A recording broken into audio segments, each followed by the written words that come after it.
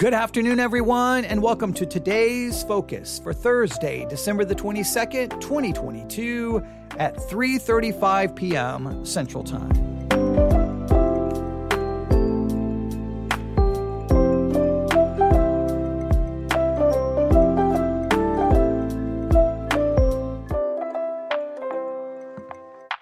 Today's focus, Mary's virginity. Today's focus is Mary's virginity. Now, if you've been with us this week, going through all the different episodes of the Today's Focus podcast series, you know we have been working our way through Matthew chapter 1, not the entire chapter, but through parts of Matthew chapter 1. One, because, well, it's almost Christmas, and two, if you've been a part of our Bible study exercise this week, you know the assignment for the Bible study exercise was very simple. Take Matthew chapter 1 and Matthew chapter 2, Luke chapter 1, Luke chapter 2, read it over and over and over and over and over, and then kind of work through it looking at anything it has to say in regards to the subject of fear, right? And the reason I had you do that for the Bible study exercise is because we're part of a 7-week series on the topic, on the theme of fear. We've looked at Psalm 33, Romans chapter 8. We've had some 1 John 3, 1 John 4. We've had some great conversations, great discussions in regards to that. Of course, you've got the curriculum. If you're a part of the Bible study exercise, you know you have access to the curriculum, and you've been given homework, and I gave you the thematic method to do. So we've been working on that. But I thought to supplement that Bible study exercise for the today's focus, I would have us working on Matthew chapter 1. So we started in Matthew chapter 1, and we read verse 18. Let me remind you what it said. Now, the birth of Jesus Christ was on this wise, when as his mother Mary was espoused to Joseph, before they came together, she was found with the child of the Holy Ghost. Then Joseph, her husband, being a just man, not willing to make her a public example, was minded to put her away privily or privately. Now, what we focused on in that today's focus, just to remind you, was the fact that this is an amazing event that happens here. This is an amazing historical account of what Joseph did that I think we sometimes overlook. But here's Joseph. He's engaged to Mary. All of a sudden, she announces that she's pregnant. Whoa, wait a minute. No. We haven't been together. How are you pregnant?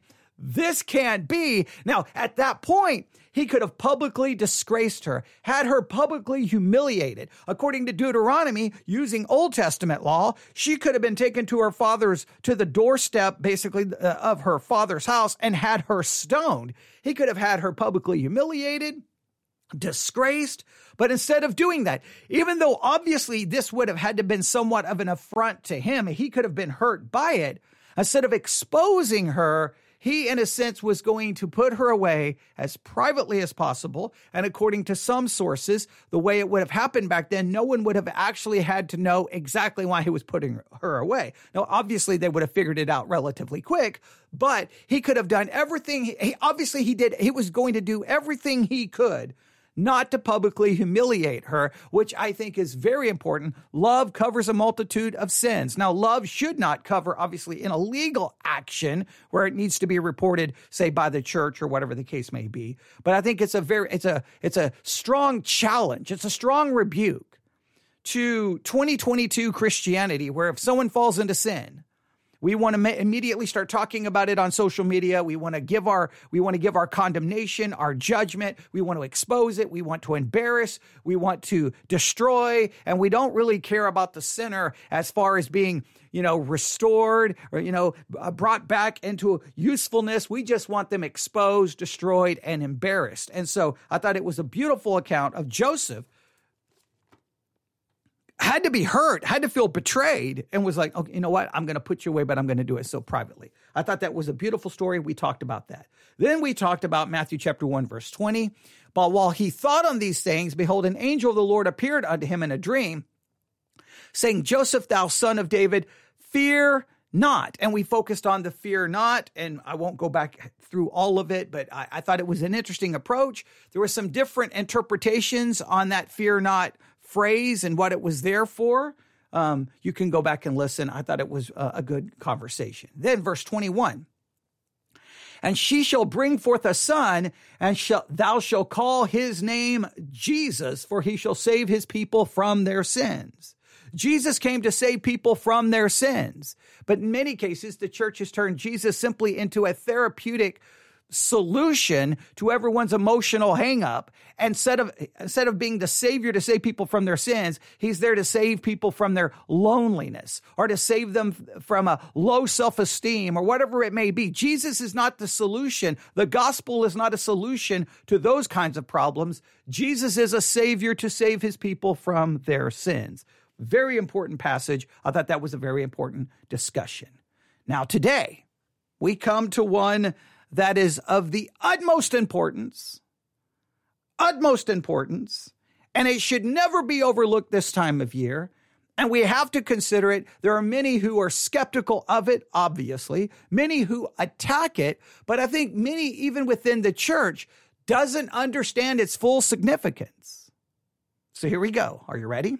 Now, verse 21, speaking of Mary, she's going to bring forth a son. She's going to call his name Jesus, for he shall save his people from their sins. Verse 22. Now, all of this was done that it might be fulfilled, which was spoken of the Lord by the prophet, saying. Now, immediately we know he's getting ready to quote Isaiah chapter 7. So we could refer to the fact that and a quote unquote, the Christmas story, if we want to use that language, was a fulfillment of prophecy. And we could have an entire discussion about the fulfillment of prophecy, but I don't want to focus on that. I don't want you to focus on that today. For today's focus, I want you to focus on Mary's virginity. And here's why. Because he quotes from Isaiah 7, and look what he says. Behold, a virgin shall be with child, and shall bring forth a son, and they shall call his name Emmanuel, which being interpreted is God with us. Now, a lot of times we run right to the Emmanuel thing, that he's God with us. And trust me, that is a very important, very beautiful, and very significant. But I think its significance is really connected to that previous part. Behold, a virgin shall be with child. Now, there are those who have claimed that no. That should not be translated virgin.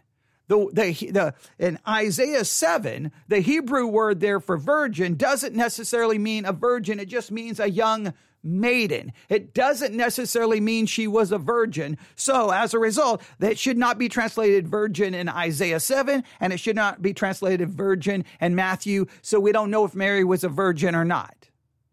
Now, I want you to understand the absolute theological heresy that is, and how absolutely devastating it would be to the truth of Christianity.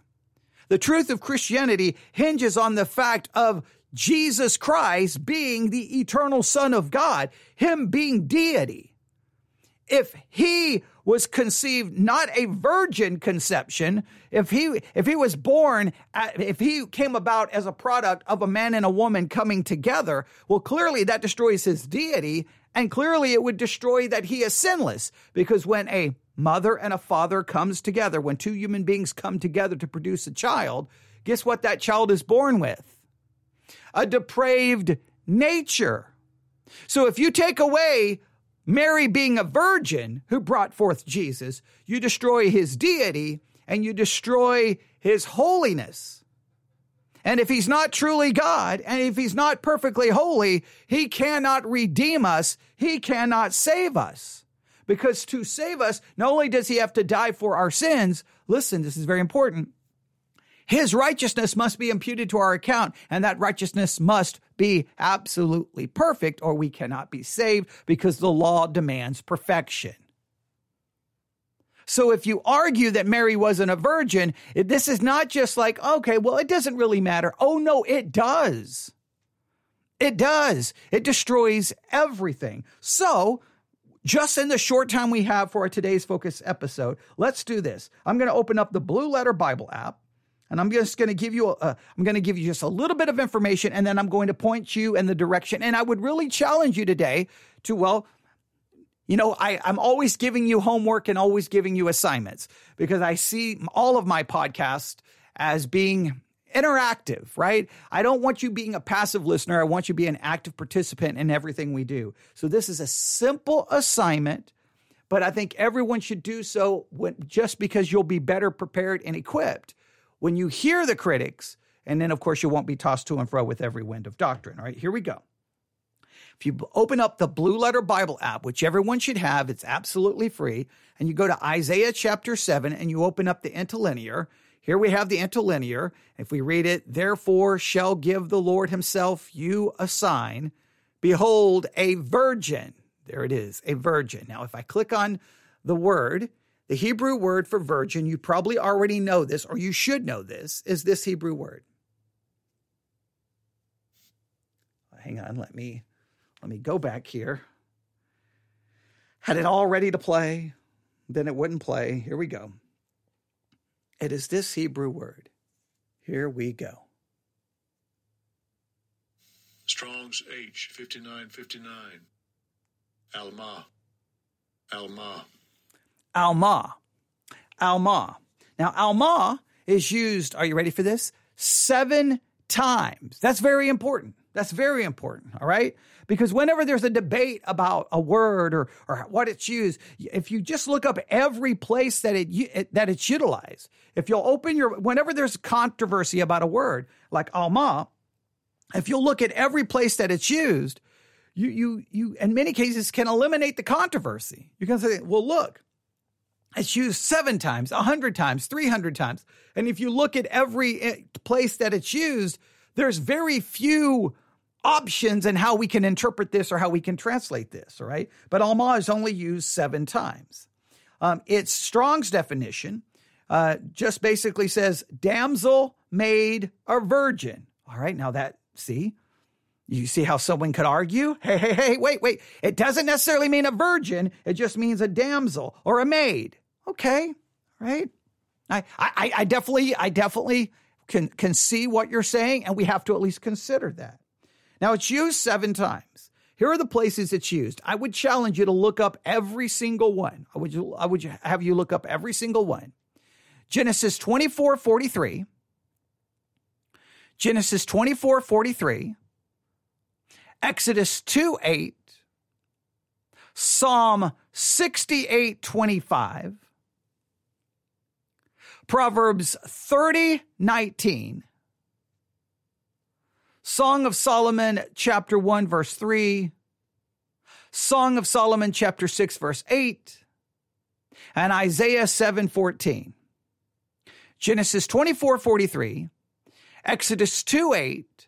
Psalm 68:25. Proverbs 30:19. Song of Solomon 1:3. Song of Solomon 6:8. And Isaiah 7:14. All right, look up every passage. Now, when you look up every passage, just ask yourself, okay, how should I understand the use of Alma in these passages of Scripture? Could I understand them just to be, they could just be understood to just be, just a young woman, or should I understand it to mean a virgin? How do you think they should be interpreted? How do you think they should be understood? I think it's very important for you to look at that and to consider that, because you'll see it for yourself. Then no one can come along and make some claim. No one can come along and say, look, this is how it should be used here. This is how it should be used there. You will see it for yourself. And that's the key step, I think, in keeping you from being tossed to and fro with every wind of doctrine. So look up each passage. Now, if we consider the words of the theological workbook of the Old Testament. The theological workbook of the Old Testament, page 672, this is what they say. This is their claim. Now, I've given you all the scripture so that you can look it up for yourself. They say there is no instance where it can be proved that Alma designates a young woman who is not a virgin. The fact of virginity is obvious, and then they quote Genesis 24:43, while Alma is used of one who is being sought as a bride for Isaac. Now, according to them, There is no instance where it can be proved that Alma designates a young woman who is not a virgin. Now, you'll have to verify that on your own, and I want you to verify it on your own. I want you to work on it, all right? But the outline of biblical usage typically goes this way, that Alma means a virgin or a young woman, see, so the possibility, of marriageable age, or a maid or newly married. So that seems to give a wide range of meaning, right? A wide range of meaning. So a lot of people are like, it should not have been translated virgin in Isaiah 7. It shouldn't have been translated virgin in Isaiah 7. Let's say, for argument's sake, you're right. Let's say that in Isaiah 7, because there's a lot going on in Isaiah 7, right? So some will be like, well, wait, that sign that was given, was that for that historical context? Because it doesn't seem if that was referring to Jesus, it would have anything to do with that historical context. So was Alma in reference to something that happened there, but it also had a future fulfillment pointing to, well, the birth of Christ. So they used Alma so it could be either a virgin or not a virgin. There's lots of arguments you can have here. But when we get to Matthew 1, the text seems to be doing everything in its power to make sure we understand. Let me go back to Matthew 1:18. Now, the birth of Jesus Christ was on this wise. When as his mother Mary was espoused to Joseph before they came together. So there's already proof number one in Matthew that at least as far as the New Testament is concerned, Mary and Joseph did not come together to produce Jesus. That is emphatic right there. But wait, look at what else happens. Joseph, her husband, being a just man and not willing to make her a public example, was minded to put her away privily. Now, right there just tells you something. Clearly, Joseph is like, wait a minute. She can't be pregnant because of me. So clearly they had not come together. That is now emphasized a second time. It says that they had not come together. And then it's emphasized a second time that he's putting her away because he knows it's not his child. Now he thinks obviously she's been with someone else. You would have to consider that. That's why he's trying to put her away. But then look at the third kind of assurance here. But while he thought on these things, behold, the angel of the Lord appeared unto him in a dream, saying, Joseph, thou son of David, fear not to take unto Mary thy wife, for that which is conceived in her is of the Holy Ghost. The angel takes away Joseph's fear and anxiety and hurt. Hey, no. That which is conceived of her is of the Holy Ghost. So the New Testament goes overboard to make it very clear Mary was a virgin.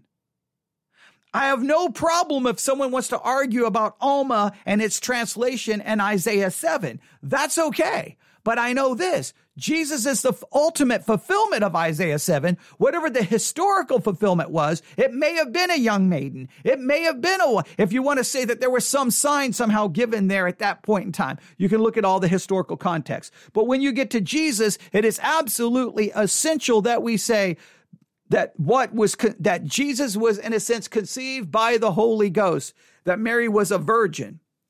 We have to dogmatically assert that. There can be no compromise with that. And anyone who says other than that, you should flee because they are destroying biblical Christianity. Because biblical Christianity is about Christ. And to say it's about Christ means nothing if we don't clearly define who we are talking about. We are talking about the eternal Son of God. The eternal Son of God, who took upon human flesh in the incarnation. And he was in a sense placed into Mary, right? Not by a human conception, not by two humans coming together, but by the Holy Ghost. So he was born of a virgin and he was without sin. If you destroy the virgin birth, you destroy his deity and you destroy his sinlessness. And if you destroy that, Christianity crumbles. So I want you to look up all of those passages of Scripture today. I want you to focus on this so that we truly embrace, we truly defend the virgin birth of Christ. We truly defend that Jesus was conceived, in a sense, by the Holy Ghost. If you'll do this, hang on. It should be easy to find online. I'm going to just do a quick search. This should be easy to find, but I just want you to see. I'm just going to type it in. If you'll do a search for the Apostles' Creed, one of the earliest creeds in Christianity, right? You'll just open up the Apostles' Creed. Okay, I don't want to buy a book on it. Okay, it's taking me to Target. I don't want to go to Target. Here we go. I believe in God the Father Almighty, creator of heaven and earth, and in Jesus Christ, his only Son, our Lord, who is conceived by the Holy Spirit, born of the Virgin Mary.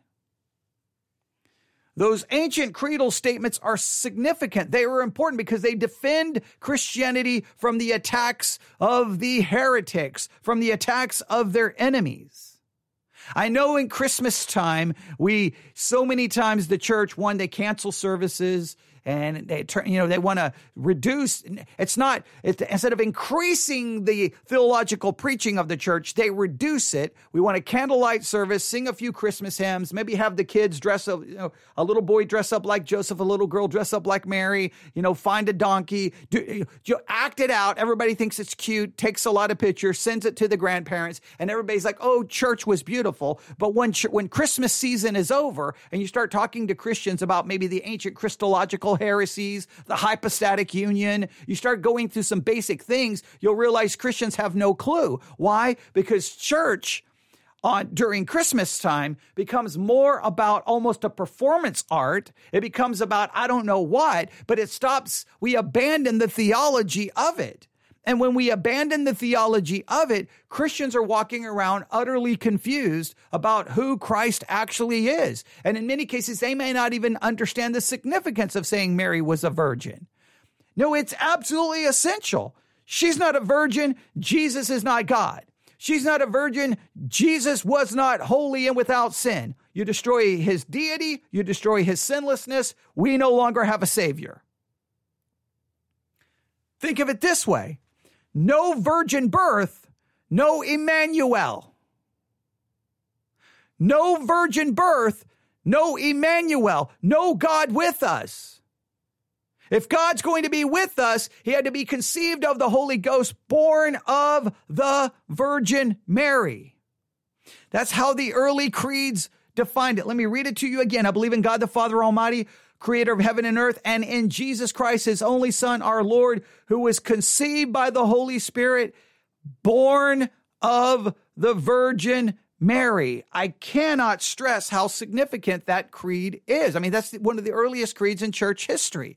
Now we have earlier writings like the Didache, or the Didache, depending how you want to pronounce it. Very important writing. But the Apostles' Creed, the Nicene Creed, those are very important for Christians to know those creedal statements because they lay a framework, a foundation where you take biblical theology and you summarize it in a very easy way that can be easily memorized even by a child, and then you can teach it as a catechism. You can ask questions from each statement, and then the creedal statement is the answer to your questions. You can do so much with it. It's such a great educational tool. So we have to remember this year and every year, that there are those who question Alma being translated virgin in Isaiah 7. You can look up every place, 7 places. I've already given you the scriptures where it's used. You see, no, that would have to be a virgin. Or you can say, well, I don't know about that one. Okay, maybe it shouldn't be translated virgin. Maybe it should be translated young maiden. Maybe it should be translated young girl. Maybe it should be translated something along that lines. Okay, fine. We can have that argument. But in Matthew, when it is saying that Jesus is the fulfillment of that prophecy, I'm sorry, Matthew bends over backwards to let us know she was a virgin. They do everything before they come together. Joseph obviously knows he wasn't the father, so he's bothered. He's thinking about getting rid of her, and then the angel shows up and it's like, no, Joseph, that which is conceived of her is of the Holy Ghost, because that baby is Emmanuel, God with us. You destroy the virgin birth. You destroy the conception of Jesus by the Holy Ghost. You destroy any of that. Then guess what happens? We do not have God with us. Jesus wasn't God. Jesus wasn't sinless. We don't have a Savior. We're all in our sins.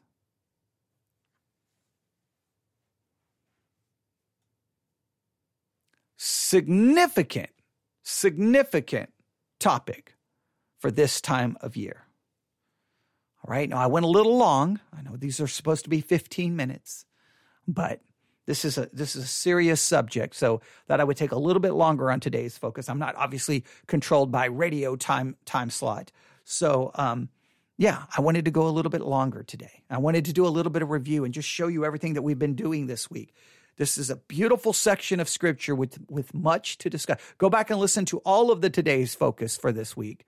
Put them all together, and you just got a kind of an ongoing in real time Christmas devotional series, trying to really make this time of year about the scriptures. All right, people have all the arguments about Christmas, and it always drives me crazy. It's like, why argue about all of that? The birth of Christ, do we believe it's historically real? Yes. Who cares if we know the day or don't know the day? If this is the time people want to celebrate it, then give me a Bible. Let me go to the account of the narrative of the nativity, the narrative of Christ's birth, and let's just read it and study it and think about it. But there's serious theology connected to it. All right? And look up the ancient Christological heresies. In fact, on Sunday, what I may do at Victory Baptist Church, we may spend the day studying the ancient Christological heresies about Christ. Here was the Christological heresy. Here's the actual theological truth. We'll go through the history. We'll go through the councils. Maybe we'll just spend all Sunday doing that. We've studied those Christological heresies in the past, but it's great to do that again on Christmas. What a great time. That it's always awesome when Christmas falls on a Sunday because, at our church, it doesn't matter what day Christmas falls on. We're going to have a service. But on Christmas, then we're there. We're going to study the scriptures. And I don't always do something thematic. I just preach whatever we're at. But this time I may do something on the Christological heresies. We'll see. I may change my mind 15 times. But there you go. The virgin birth, Mary's virginity. We must believe it. We must defend it. Because without Mary's virginity, there is no Emmanuel, God with us. And that is your today's focus for Thursday, December the 22nd, 2022.